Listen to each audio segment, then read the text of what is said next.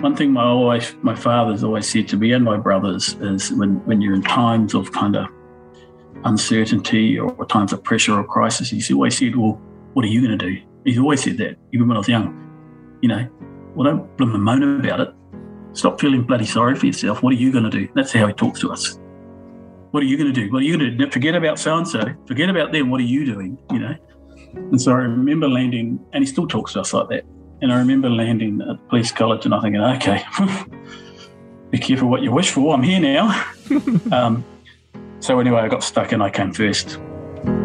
Holding my head again, making my way through crowded thoughts. Sometimes it's hard to get out of it.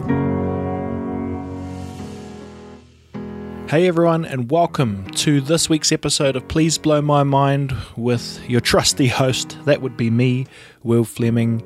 Let me see if I can do an intro to this episode that gives it justice, because this is the tricky part, right? I have lots of these conversations with lots of amazing people, and it's kind of my job to capture, I guess, an essence. Well, that's what I set out to do, capture an essence of who the person is and what they do and why it matters. I'm a big fan of trying to understand the pursuit of why it matters. I feel like we don't really think about that. We just do the matters bit. We just do. And I want to sit back sometimes and be like, why are we doing it? Why do we even? And I don't know if that's useful all the time, particularly in our very fast-paced world, but I think as a long-term goal, that is what history is, right? That's what we remember. We remember the why. So this week's guest, I think, is a perfect example of exactly this point that I'm making. Don Mann joins me, and publicly, he will be known as, I guess, one of the key members behind the Warriors franchise. He will also be known for his current role as chief executive at the Pacific Media Network. But in this podcast, Don is the son of a mother and a father and a family who, over the long term, is seeking to find a role in the world. And I don't mean that like, we're all just seeking to find stuff. It's like, no, this is an evolving system of life, which includes trying to better understand where we fit and why we fit and all of these things. So, look, I hope I've done justice, Don, to the conversation we had. It was a powerful conversation for me to hear those lessons and those realizations about our parents and their parents and, this kind of never-ending navigation that we are all part of with a kind of singular goal, I guess, in some ways, to move forward in a way that brings the past with us but forges ahead for the future.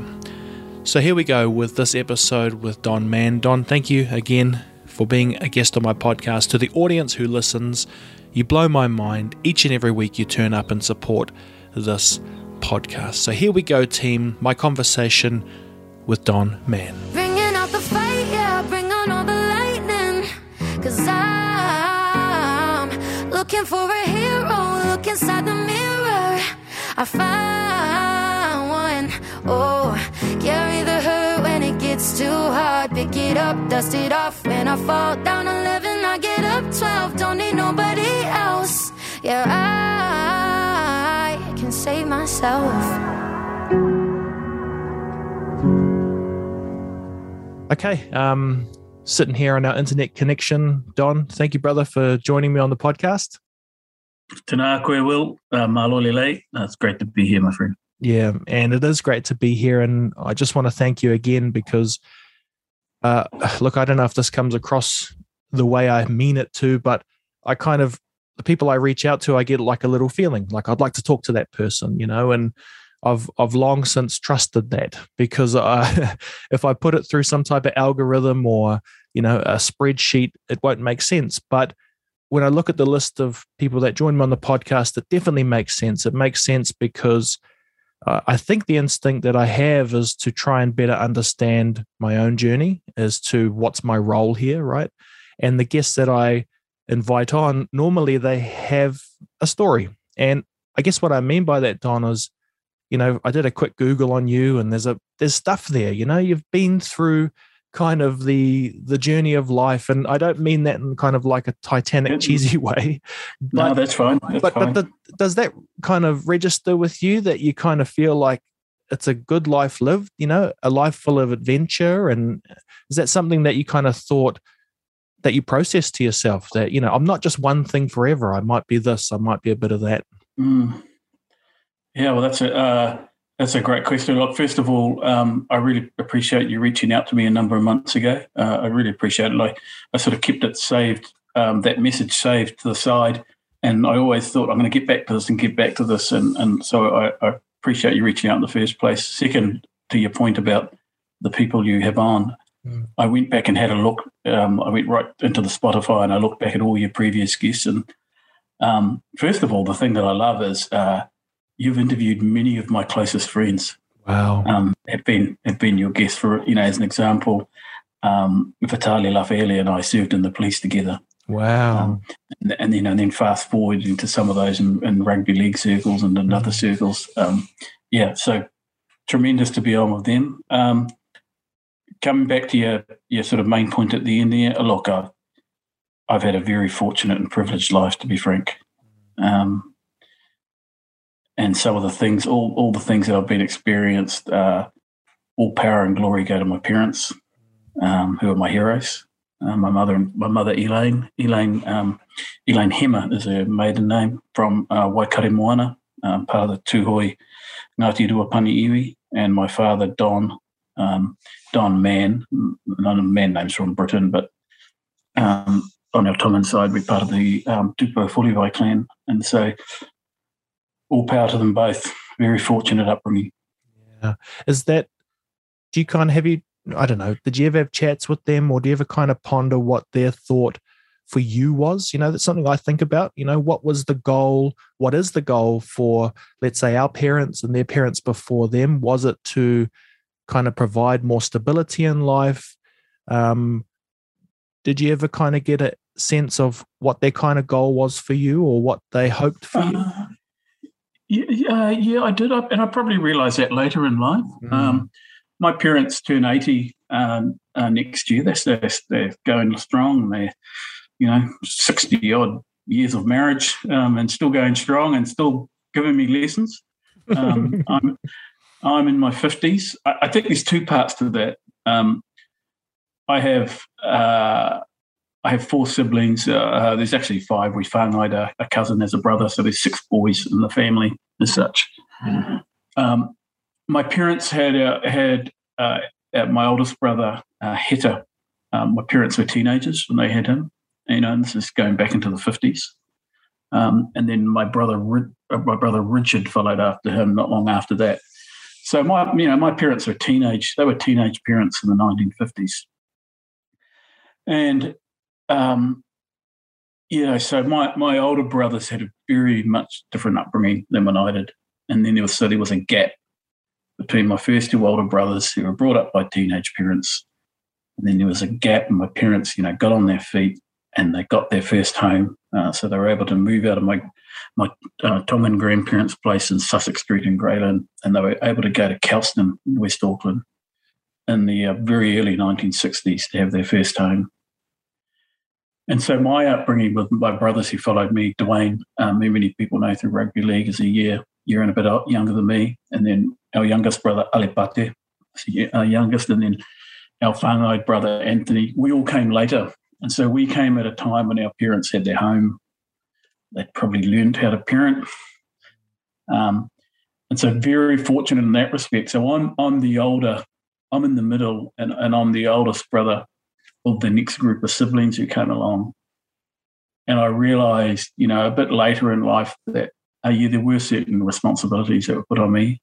The most obvious one was when I was 13, I was sent to Hato Tipene. I was sent to a Māori boys' school. So it's a private Māori boys' school, one of the most prominent Māori boys' school in Aotearoa. So I was basically tapped on the shoulder and sent there. And that afforded me certain privileges, like being able to speak Te Reo Māori at the age of 13. And I guess something like that's probably not uncommon in our Māori and Pacific families, where people have roles. whether it be males or females in our family, and depending on the order you sit in the family. So it's something I was very aware of, and that privilege I had of being sent to a Māori boys' school at the age of 13. I think back, it's probably not surprising that I was then the first in my family to get a university degree. Right. And so I'm, very, very fortunate. I feel very, very privileged instead of the things that came my way. Yeah. Do you remember the feelings of those kind of first days of, the boarding school? Yeah, I remember Shane Jones hanging me out upside down on a 2-story building once. He probably won't remember that, but he probably hung many kids upside down. And Hone Harawira was a 7th former, and Shane Jones was wow. Shane Jones was either a 6th former or 7th former, and I got cheeky to him one day, and he hung me upside down the window. But no, it was a huge adventure. It was great fun, and I went back to Kelston Boys High not long after that because I missed my friends. And at the age of 13, I didn't fully appreciate what my parents had done by sending one of their boys to a private school. And all I could think of at the age of 13 is that I wanted to get back to my mates in Kelston, and I wanted to play rugby league for Glenora, and I wanted to hang out with my mates. So eventually I came back to Kelston because I was incredibly homesick. No regrets, of course, but perhaps if I had stuck it out, I was in a group of young men who followed behind Hone and followed behind Shane and others. Jeep, you really interestingly kind of articulate it's a point that I'm going through, right? I've got 15, 13-year-old and then a 3-year-old, and myself, I'm kind of like you. Well, no, actually, I'm not. I'm the youngest. I'm the baby of 3 brothers and sisters, but I'm the youngest by 10 years. So kind of my journey has almost been the solo one, because everyone I look up to is kind of more like an auntie and uncle, and I spend a lot of time thinking about the kind of roles of everything. Like one of the things my mum did is I think she thought she was doing me a favor by kind of raising me in a European way, right? So mum's Cook Island, dad's Kiwi, and we moved to the Coromandel. And I think she thought she was doing me a favor, but I realized in my 30s and now early 40s that my instinct is to try and go backwards, and how do I reconnect with that side, So it's interesting for me to interweave with people like yourself and others who, it's not all the same, but there's definitely, there's something on purpose there that our parents are doing, right? You mentioned first one to go to uni. Yeah, first one to uni. And in terms of my Māori whānau, it's Te Whānau Hema. And, we're a big whānau now. My mother is one of 17. So from Waikato Moana, and then they later moved into Mangakino, my grandparents' town, central North Island. So my mum's one of 17. So we have a big whānau. And it's funny, last summer I was voted chair of our whānau group. And I'm the, I guess I'm probably the first of the next generation down to take up the chair role from my mother's generation. And so these things perpetuate, and it's, I definitely don't put my hands up for it, but I guess, certain things happen at a young age and it sets a chain in motion. Don't get me wrong, I don't want to be self-indulgent and come across you're the anointed one and all that kind of thing. It's not that. I just had a very normal upbringing with my brothers. But I am able to compartmentalize why things happen in certain crossroads of my life and how they come about. Yeah, that's a really interesting point too. I think that's one of the things I've been trying to really work on is maybe because of being the youngest, I didn't have that role of responsibility. And I guess what that didn't give me is understanding that, something is quite straightforward as bills need to be paid. That's something I had to learn kind of quite later, and I realized it was quite tough for my parents to actually, and I see it in them today, my dad doesn't want to release the reins for me. And I've got to kind of assure him, I bought my first home recently and look, to be transparent, he still played a big part in it, but I remember he'd call me every day and he'd be like, "Did you call the lawyer?" And I'm like, "Dad, yeah, it's all okay." And since I brought it, he hasn't called me, and I thought that's really nice because he just needed to know, and I think it takes a bit of pressure off too, everyone, because sometimes I like to think of life as a bit of an experiment, even though there's these plans and structures and algorithms, even like the experiment of what we're all doing now, working remote. It's like, it's so obvious that it works for some people, it doesn't for others. But the fact that we went through kind of 50 years of you go somewhere to sit in an office or in a factory, and that's how you kind of make your living. And now we've flipped it all on its head, right? It's interesting. Well, that's, hearing you talk about your dad and, checking on you. My parents have always been very active in our lives, in all our boys' lives. And I say my parents are turning 80. I'm in the middle. So, I've got a brother who's 60-something and, the youngest got a 4 in there, I think, or maybe a 5. I've lost track. 40-something or 50. They're still very active, parents. I speak to my dad almost every day. Yeah, cool. They don't live in Auckland. He still dispenses advice. Mum's still quick to dispense advice. They're very and always have been active in not only my life but my brother's life. So, they're very fortunate in that regard. I'm fascinated with that too. Like, if you were to paraphrase a little bit or just take a feeling of what you think, how they would describe Aotearoa then, right, in the 50s as you talked about it, and today, like, do they have a kind of I'll give you a crude example before I unload that question on you.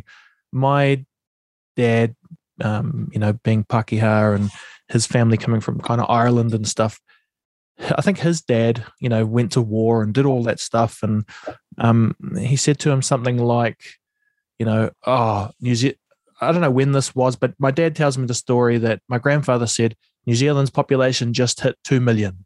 You guys are buggered, basically, in that old kind of white dude way. But I think it's interesting to see there, we kind of look back at history and I'm not sure what we think, if it's good or bad or what. I guess, like my mum kind of grew up in a Aotearoa, and I ask her sometimes, I'm like, what was it like? I'm hearing all these things. How did it register for you? And she still kind of is very optimistic, even though if I read things, it's kind of more like it paints a different picture. What would you think your parents would say about then and now? Yeah, that's a really good question. It's probably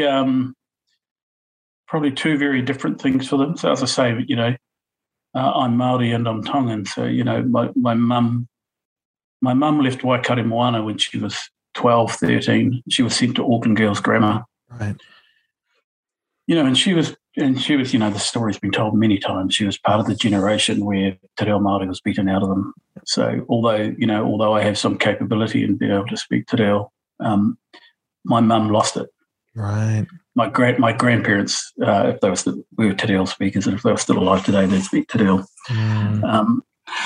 So my mum's experience is one of, you must go learn the ways of the Pākehā. There's nothing here for you at Waikato Moana.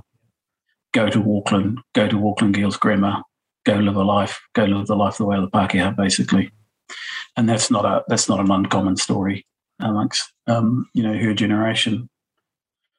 Dad, on the other hand, the man name actually comes from Coventry.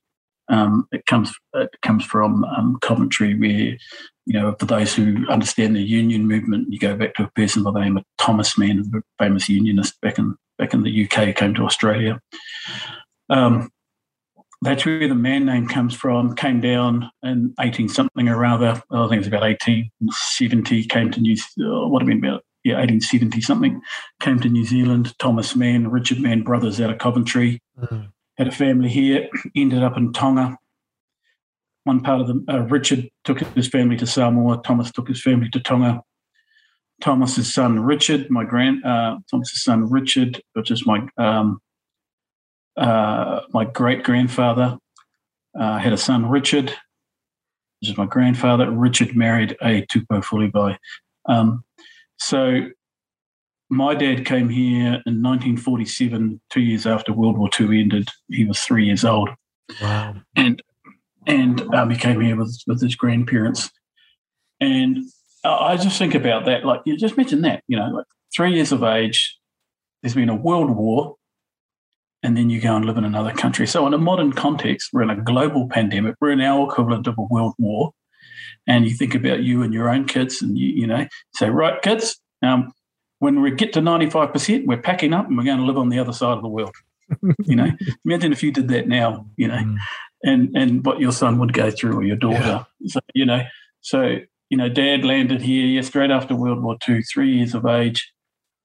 I mean, as I say, that coming back to sort of the privilege I feel. I mean, I was brought up in Kelston. I left home at 26, moved from Kelston to Te Aratu. It's a distance of 3 kilometres. Yep. That ain't hard done by. So when I think back at the experiences my parents had, Dad growing up here, he was part of that inner city Pacific families, less than 2,000 Pacific people in Aotearoa at the time he came here. The Milky Bar Cowboys dressing up like Elvis. And all that, type of thing, and Karangahape Road and in Grey Lynn and the Orange Ballroom and all that. And then meeting Mum, who at that stage had left Auckland Girls Grammar and was a nursing student in the nursing halls at Grafton. Wow. And Dad being the group of young Pacific men chasing the young Māori student nurses. So their world's very, it's a very different time. It's easy to think about that as a romantic time when you look back at it. But to get to the heart of your question, I have difficulty talking to my mother about really in-depth things Māori, because in essence the impact of colonisation on her. Say as an example, she might say something like, if there's a protest, something in a protest happening, right? And she might say something like, oh, what the bloody hell are they all protesting about now, But then in a quiet moment, when perhaps she might be having a relaxing wine, she'll express herself just exactly as how those protesters might be expressing themselves. Yeah. And her taha Māori comes out. So, another example would be, say, for instance, she doesn't get matariki. Yet if I explain to her, well, how about the concept of perhaps taking a mate back or acknowledging the death a year on? Have you thought about that the concept of that actually extends from matariki and maramataka and all that? But of course that whole process of colonialism has been stripped away. Those are difficult conversations to have with her. So and so it carries a lot of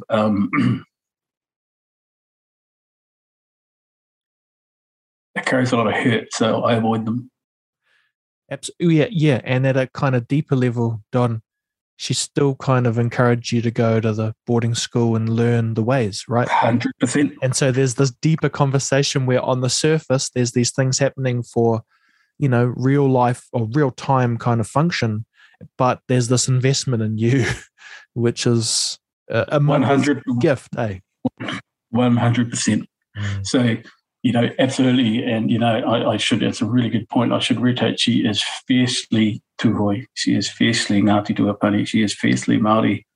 But the impact of colonisation that's her experience, For Dad, it's what an adventure. Coming here after a war. Yeah. 3 years of age, landed at a dairy farm in Karaka.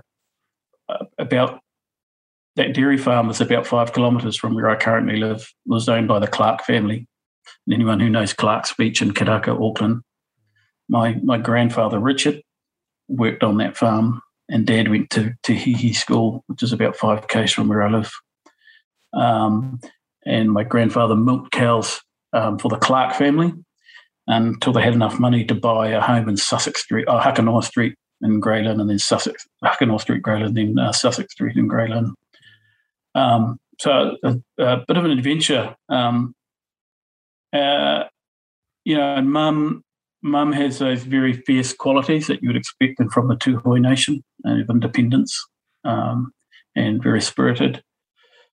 Dad's family, we've got the man side, but there are connections to the Fuliwai clan in Vava'u, and so there are expectations from that family line as well.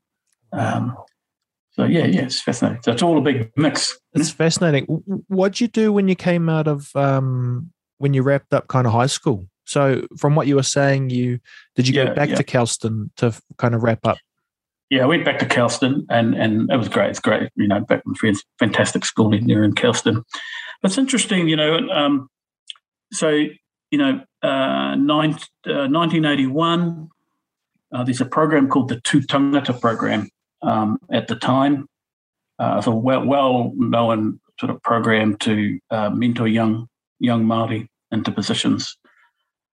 And so I was sort of tapped on the shoulder as part of this program.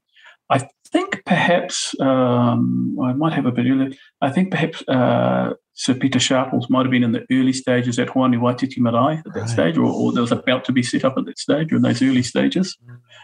And so I was this mentor. I was this young Māori mentor at Kelston Boys High School. I represented Kelston, and I think probably only the first or second was probably what is now Polyfest. I was a Te Reo speaking concert. It might have been called the Polynesian Festival back then. It either became Polyfest or it became Te Matatini. I'm not quite sure. So I represented the school then. So I was put in the Tū Tangata program. It's a Tuakana Taina type program for young Māori. Then I was tapped on the shoulder and said, would you like to go and work for the Department of Social Welfare? And which is, I think that's now Oranga Tamariki now, or might be MSD. I got in there and I was 17, and the thinking was, we're gonna bring you through to, be a good civil servant.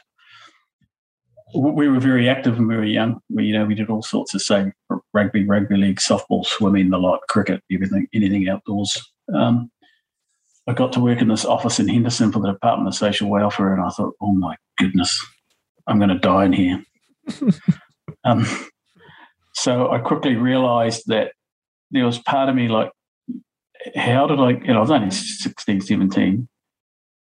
How did I get here? This is going to dumb me down. Thinking back now, if I look back at that now, this is part of like herding, stereotype and identity herding, and let's put all these people and put them into these menial jobs, and let's put these ones here, So I know it was well-meaning at the time, but it was almost like identity herding. Yeah, all the brown people can go there, or all the rest can go to engineering school, But I worked it out myself that, no, I'm going to suffocate and die in here.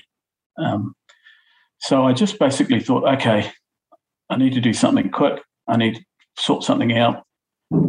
All my friends had gone to university. My parents said, well, you do what you like. We've sorted you out. You've finished your schooling. You do what you like. So I basically thought, I know what, I'll apply for the Army, Navy, Air Force, Police, Fire Brigade until I figure it out. I applied to every one of them at the age of 19. Wow. The police wrote back first. 6 months later, I was at the police college. I wasn't there because I wanted to save the world. There's no deep motive about being a great police officer or serving the community. I was simply there because I needed to figure out what I wanted to do, and the police brought me time to do that. Wow. I was the first one in our family to join the police later. I had extended cousins, part of our, from our Tongan whānau. Rudy Capelli was in the police from our Tongan whānau, but within our sort of close-knit, yeah. One of the things I've always been wary of is this whole notion about follow your dreams, follow your dreams and all that type of thing. I think if that's not sort of broken down properly, I can't try to think it's not dangerous, but it's a folly. Yeah, absolutely. To me, I think the most important decision is what's right for you now. Yes, think about the future. Yes, think about the possibilities. But follow your dreams is kind of, what the heck does that mean? Like right now, in 1983, when I needed to figure out what I wanted to do with my life at the age of 19, and I wasn't sure, I needed to buy myself time. Buying time was the New Zealand Police, well-paid job, order, structure, well-paid, trained, investment, and that brought me time to figure out what I actually wanted to do, which is, kind of where I am now. That's a great insight, Dom, because, I teach students and young students, 16, 17. So, you were mentioning that age where you got your job at in the office. And I think one of the things collectively we're trying to do, and maybe it's just a symptom of what we've been expressing. What's the role of our life? Is it to have minimum amount of hardship or to learn resilience, and then we're too tough? And I feel like we're kind of selling dreams to these students, look where you'll be, the stars and lights. And I kind of try and strip it back to, teach them general things. Like, it's not about content we're making, it's about just what we're doing, having a chat with someone, and there's incredible value. It can serve you at this stage or that stage. I actually said it to one of the students that I'm mentoring at the moment. I said, they did an interview and they were a bit worried about it. And I said, that feeling you've got, it's good that you have it then, so that if you're in a job interview, you can suck up that nervousness and remember how it feels. And then you're good to go. You've got over that hump mentally. And the other thing I said is that when someone says to you, do you have any questions for me?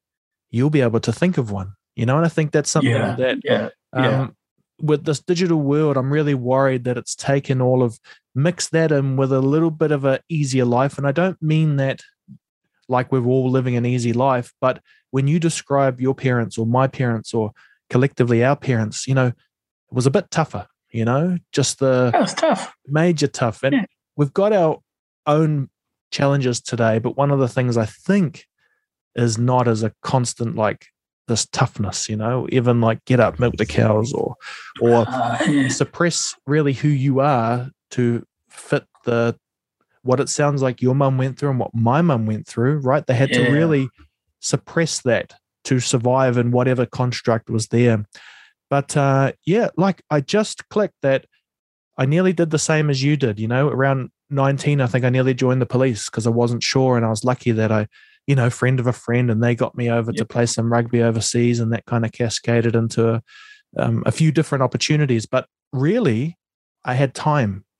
And it was that time where things revealed themselves. And it sounds like... And that's exactly right. But in saying that, it's interesting, I'd need a full-day podcast to go into this, but,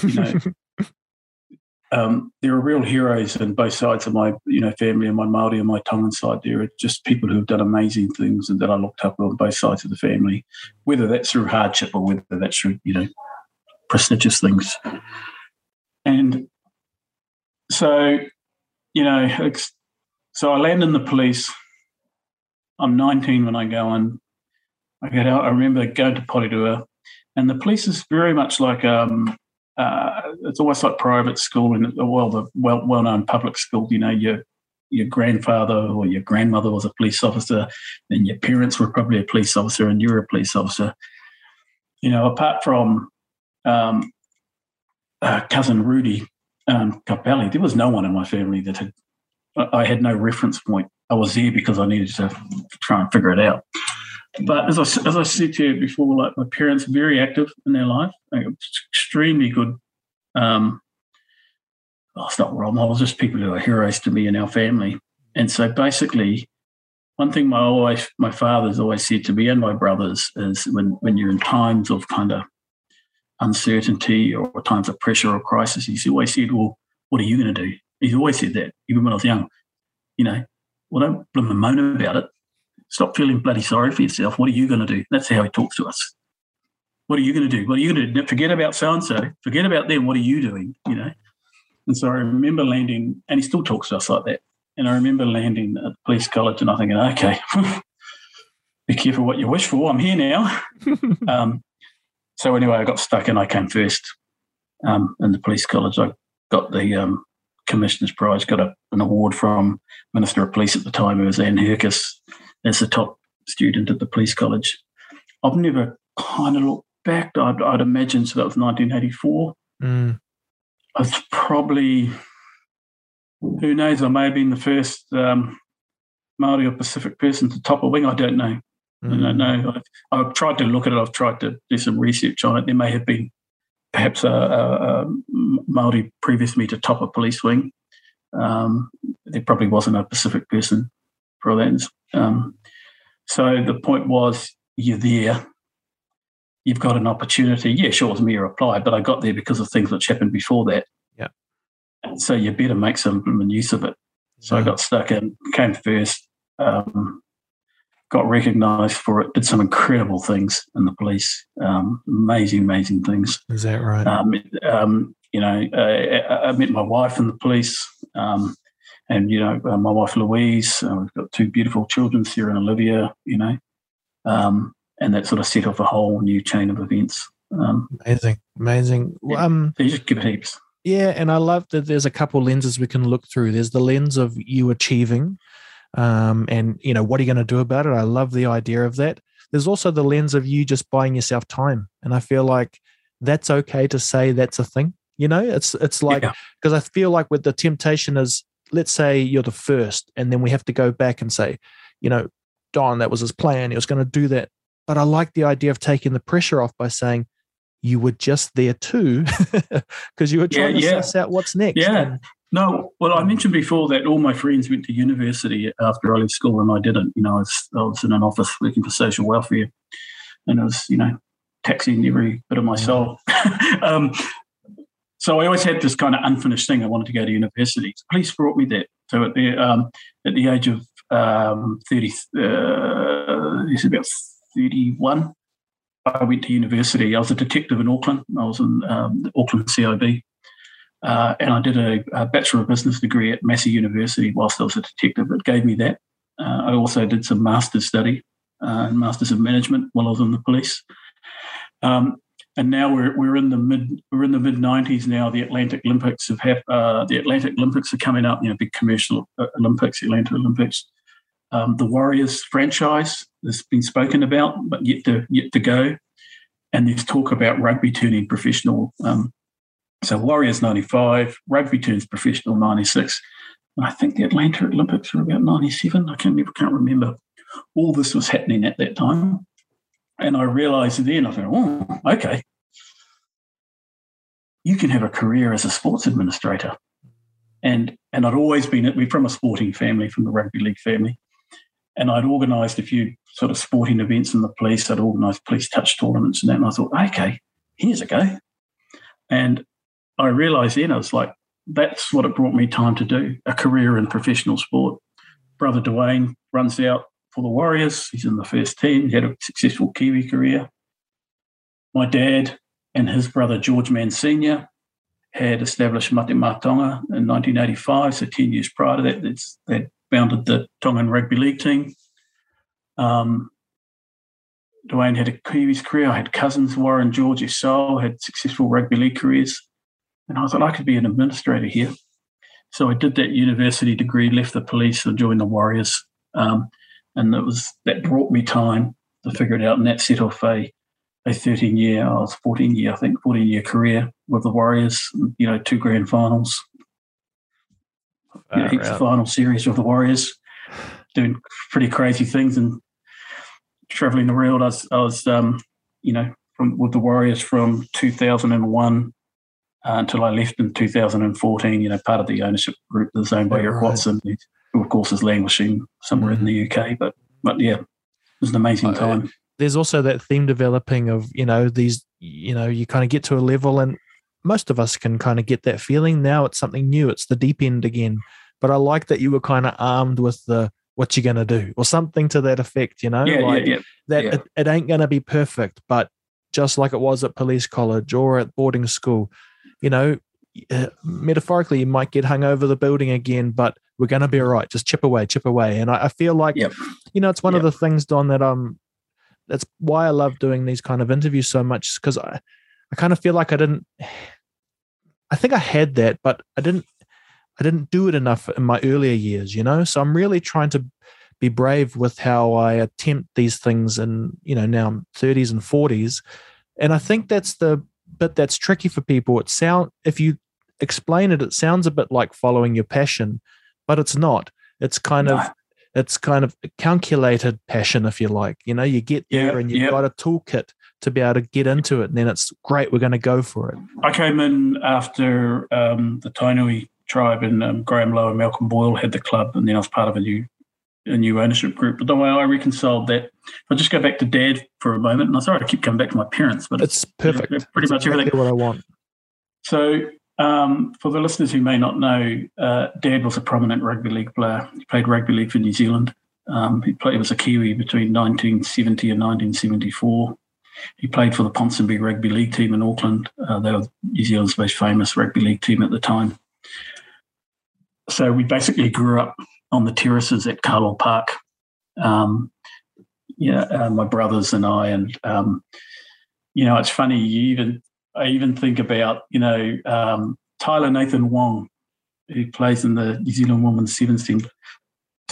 Tyler's grandfather, David Wong, Chinese, was Dad's halfback in his team. Georgia Hale, really prominent rugby league player for the women's rugby league team, prominent young New Zealander, Kiwi-back New Zealander, young New Zealander of the year, Georgia Hale. Her father was a masseur in Dad's rugby league team. So during the 1970s, we were very much part of the Carlisle Park rugby league scene. So for joining the Warriors, for me, it was very much, I just drew a line straight back to 1970s, 1960s rugby league in New Zealand. The first Tongans to play rugby league for New Zealand, in the 60s. You think about the Sorensens, and then through to Dad after that. And so that was my connection. And part of me for joining the Warriors was, okay, this is part of continuing that legacy of rugby league, everything that rugby league can provide, rugby league providing for families, prosperity, economic well-being. I know it sounds a bit kind of washy now, but that's what it was about for me. It was never really about winning NRL games. Sure, that's just an output, winning an NRL game, and we lost plenty too. But it was actually about, it's hopes and dreams. Families build their entire purpose and well-being around sporting clubs. They do around rugby league, always have around rugby league. And it was just the power of being part of that, a big movement like that, was what the attraction was. And it's funny now because it's probably inadvertently what I got out of the police. I never joined it for any great sense of ethical and moral purpose, but it came to me whilst I was in the police. I certainly got it out of the Warriors, out of being a part to change lives for good, whether it be fans or players. And I guess part of it is what the attraction was when I got asked just over a year ago, would I take the reins at Pacific Media Network? It was the same thing when I thought about it. I was asked during the first lockdown in COVID, it was February last year, that I was asked, and this thing called COVID was a bit of a whisper at the time. And when I was asked, we got into lockdown, I had time to think, and I just immediately thought, I sort of thought back to Dad's migration here, what Mum went through coming out of Waikato Moana, Dad and his brother setting up Mati Mātonga. There are other things in the family which significant things have done. And I thought, well, hold on. Well, here's my chance now to sort of continue that on and carry that thread on. And that's sort of what the big attraction to PMN was. I knew the founder of PMN, Safita Hauli, or 531 PIs, connected to my family as well. So I knew of the work he'd done. My uncle George basically built the entire early promotion of Mati Mātonga out of calling 531 every day. So given what was about to unfold, and that in the early days of the pandemic, February last year, and what you can see what's going to happen with the media, plus also just the disruption and change happening in the media sector, I ran to it. And if I sort of think about, Mum and Dad's life and the uncertainty and the change that they lived through, after World War II, 1950s. I guess probably part of that's ingrained in me. I thrive on uncertainty. I don't necessarily seek certainty. I thrive on change. No, that's not right. It's not a thrive. It doesn't bother me to be around uncertainty, and it doesn't bother me to be around change. I wouldn't say thrive, a bit self-indulgent to say that. But no. But it's yeah. I think it's fair to say that though, because of the say the chapters you've taken us through, they require you to engage with that uncertainty. Absolutely. They kind of don't work if they have to make it certain to you. There's nothing certain about any of it. No, and with big changes in media and a public media review, if someone said to you, "Would you like to go run a media organisation?" Of course, you got rocks in your head. Why would you? And radio, it's going to die, But no, I was like, "Oh, that's exciting." Yeah. Just I'm probably too metaphorical sometimes for my own good, but it is what it is. Would part of what media offers, to us collectively, let's say it's a way to communicate en masse or something like that, do you think kind of funneling through what we're talking about here, like how to give people certainty when there isn't any? Well, it's not obvious what the future is. I think that's the thing. It's not even obvious about COVID and stuff. People know it enough, right? Like, let's say our short-term goal is to trust the institutions around vaccine, because that's kind of the next ticket to the next level, if you like. But from there, I think everyone's kind of open to a bit of guidance. And I just wonder what your kind of personal opinion on the role of media. And I don't really know what I mean by that, because what is media? Does it include all of the social media stuff? Does it include what I'm doing on a podcast? Does it include narratives of information? Yeah, it gets pretty tricky, but probably no less tricky than any time in history. Well, or it is. Yeah. I think if I just keep it simple, first of all, and this is sort of what I was thinking when I was asked about PMN, and it's probably part of my police background. I thought, okay, well, we're going into a crisis, right? So trusted voices and communication is important. In the case of PMN, you got this ability to deliver in multiple languages. And so first, at a really basic level, I thought, here's a chance for this organisation that I followed and seen from when it was started, and then when New FM came in later. I thought, here's a chance for it to stamp its mark. Here's a chance for it to actually go, this is why this place was set up as a place where people can get messages that they trust, a place that will speak up for its people. And so I was actually thinking like that when there was the opportunity here. And I'd sort of gone back and did my research and seen the difficulties that the organisation, not only PMN, but many organisations were going through. I'm not stuff sold for $1. This is all happening at the time. And I thought, no, if there was ever a time for an organisation like PMN to show its true worth and to demonstrate why it should be here, it's going to be in a time of a global crisis, or in this case, a crisis for Aotearoa. So it's that there. I think at a real technical level, we know that in times of crisis, radio is important. And we're on a podcast now, and this is going to be streamed, and there's plenty of discussion around the future of radio. But when there's earthquakes, when there's floods, and in times of crisis, it's a radio. So there's that there. From a broader sense, when I think about media, I don't necessarily think about the TV 1s, 2s, the NZMEs. When I think about media, I think about what you're doing. I think about what someone like, say, Kiani Matatasipu's doing with Nuku Woman, Te Arihi Maipi, Indigenous 100, Johnny Tapu, Pacific Brothers and Sisters, Emmeline Pickering-Martin, Tabutop. I think that. So I think there's an important message there, is that we have no God-given right. I'm talking about PMN, to be the number one player or the number one Pacific voice. We've got to earn it every day, because everyone and anyone can be media. Buy yourself a microphone, get yourself online. So we need to remember that, and we need to remember that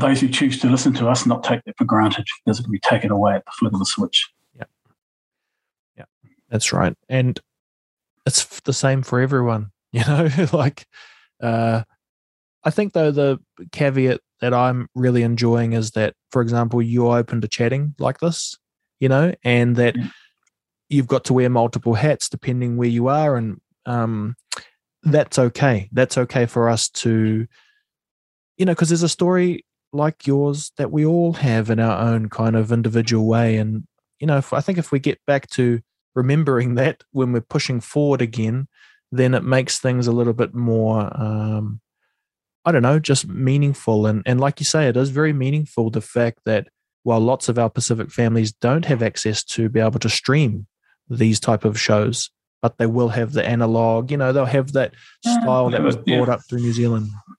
Yeah, no, they'll have it. It'll come, and it's easy to do now. But yeah, I just, of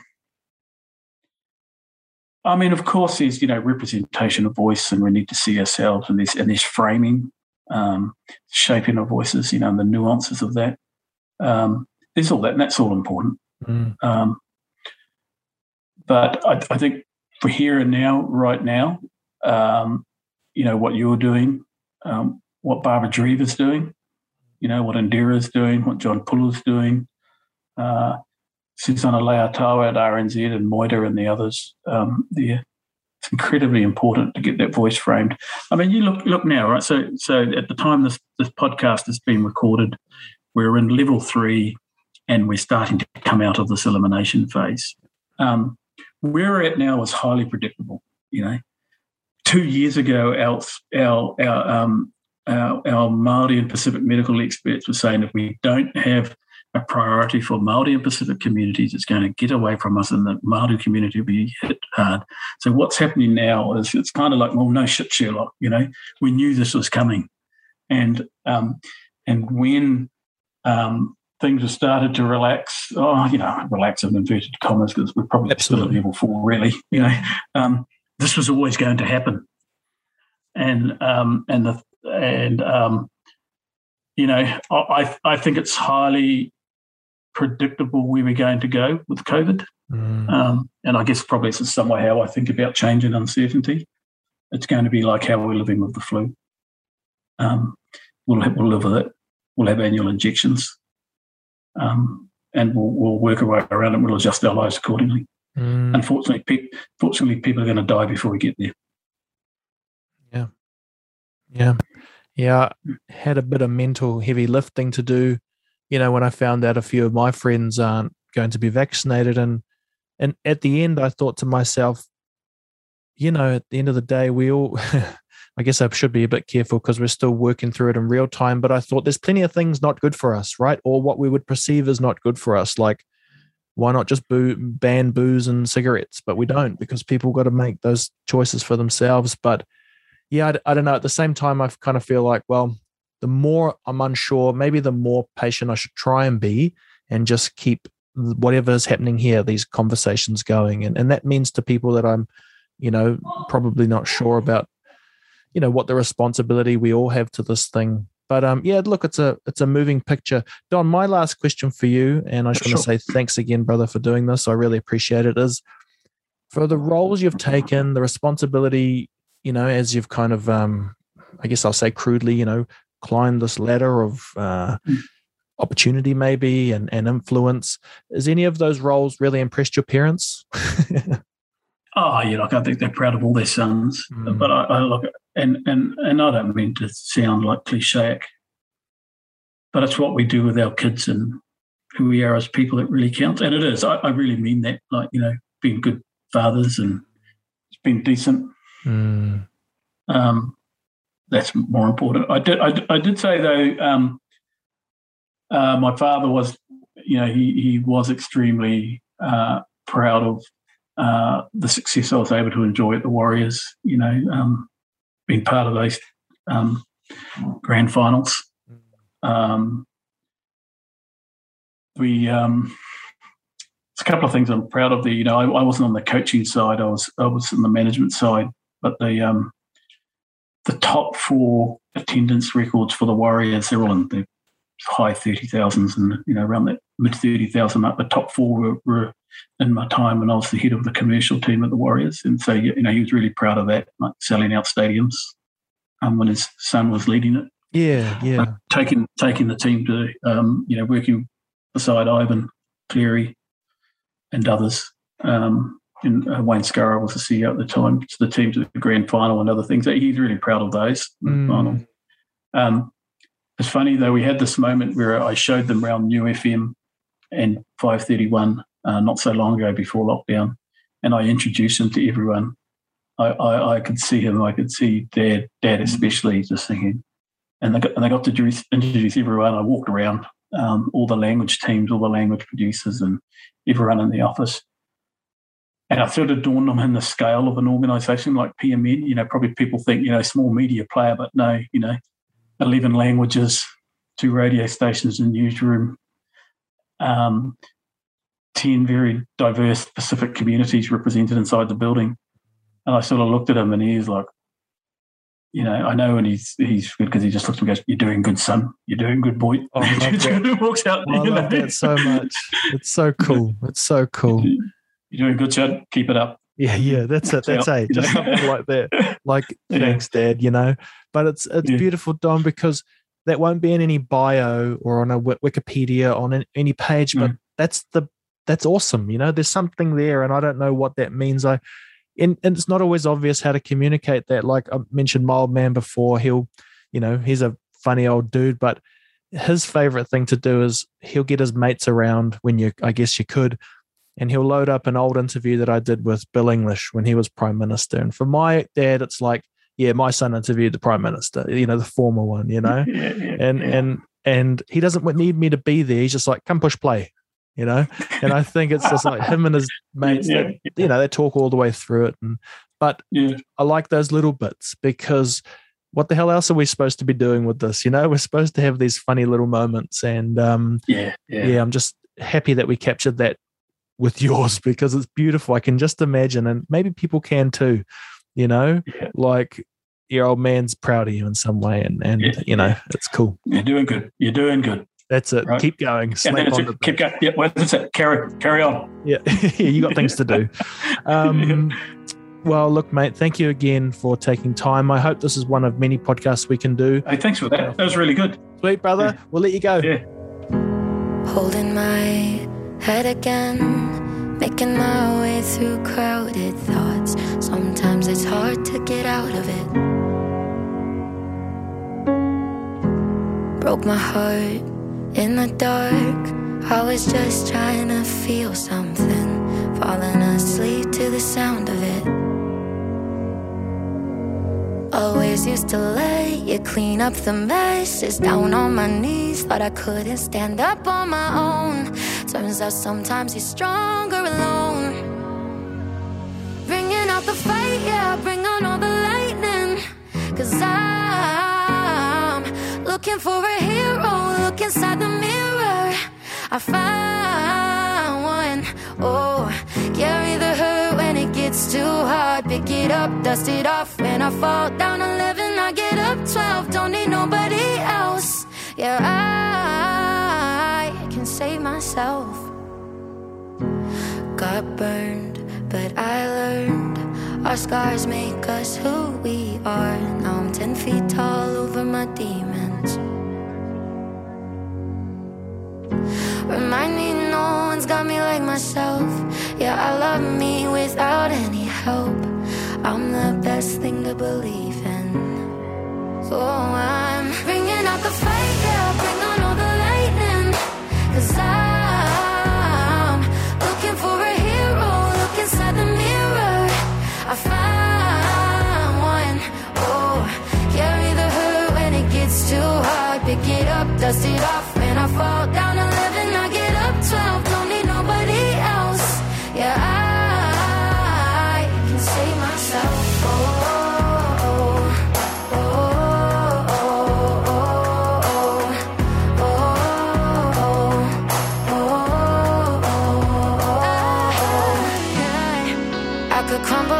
pieces, but I got a million reasons why I won't. 'Cause this heavy is a season, and the sun is always right behind the storm.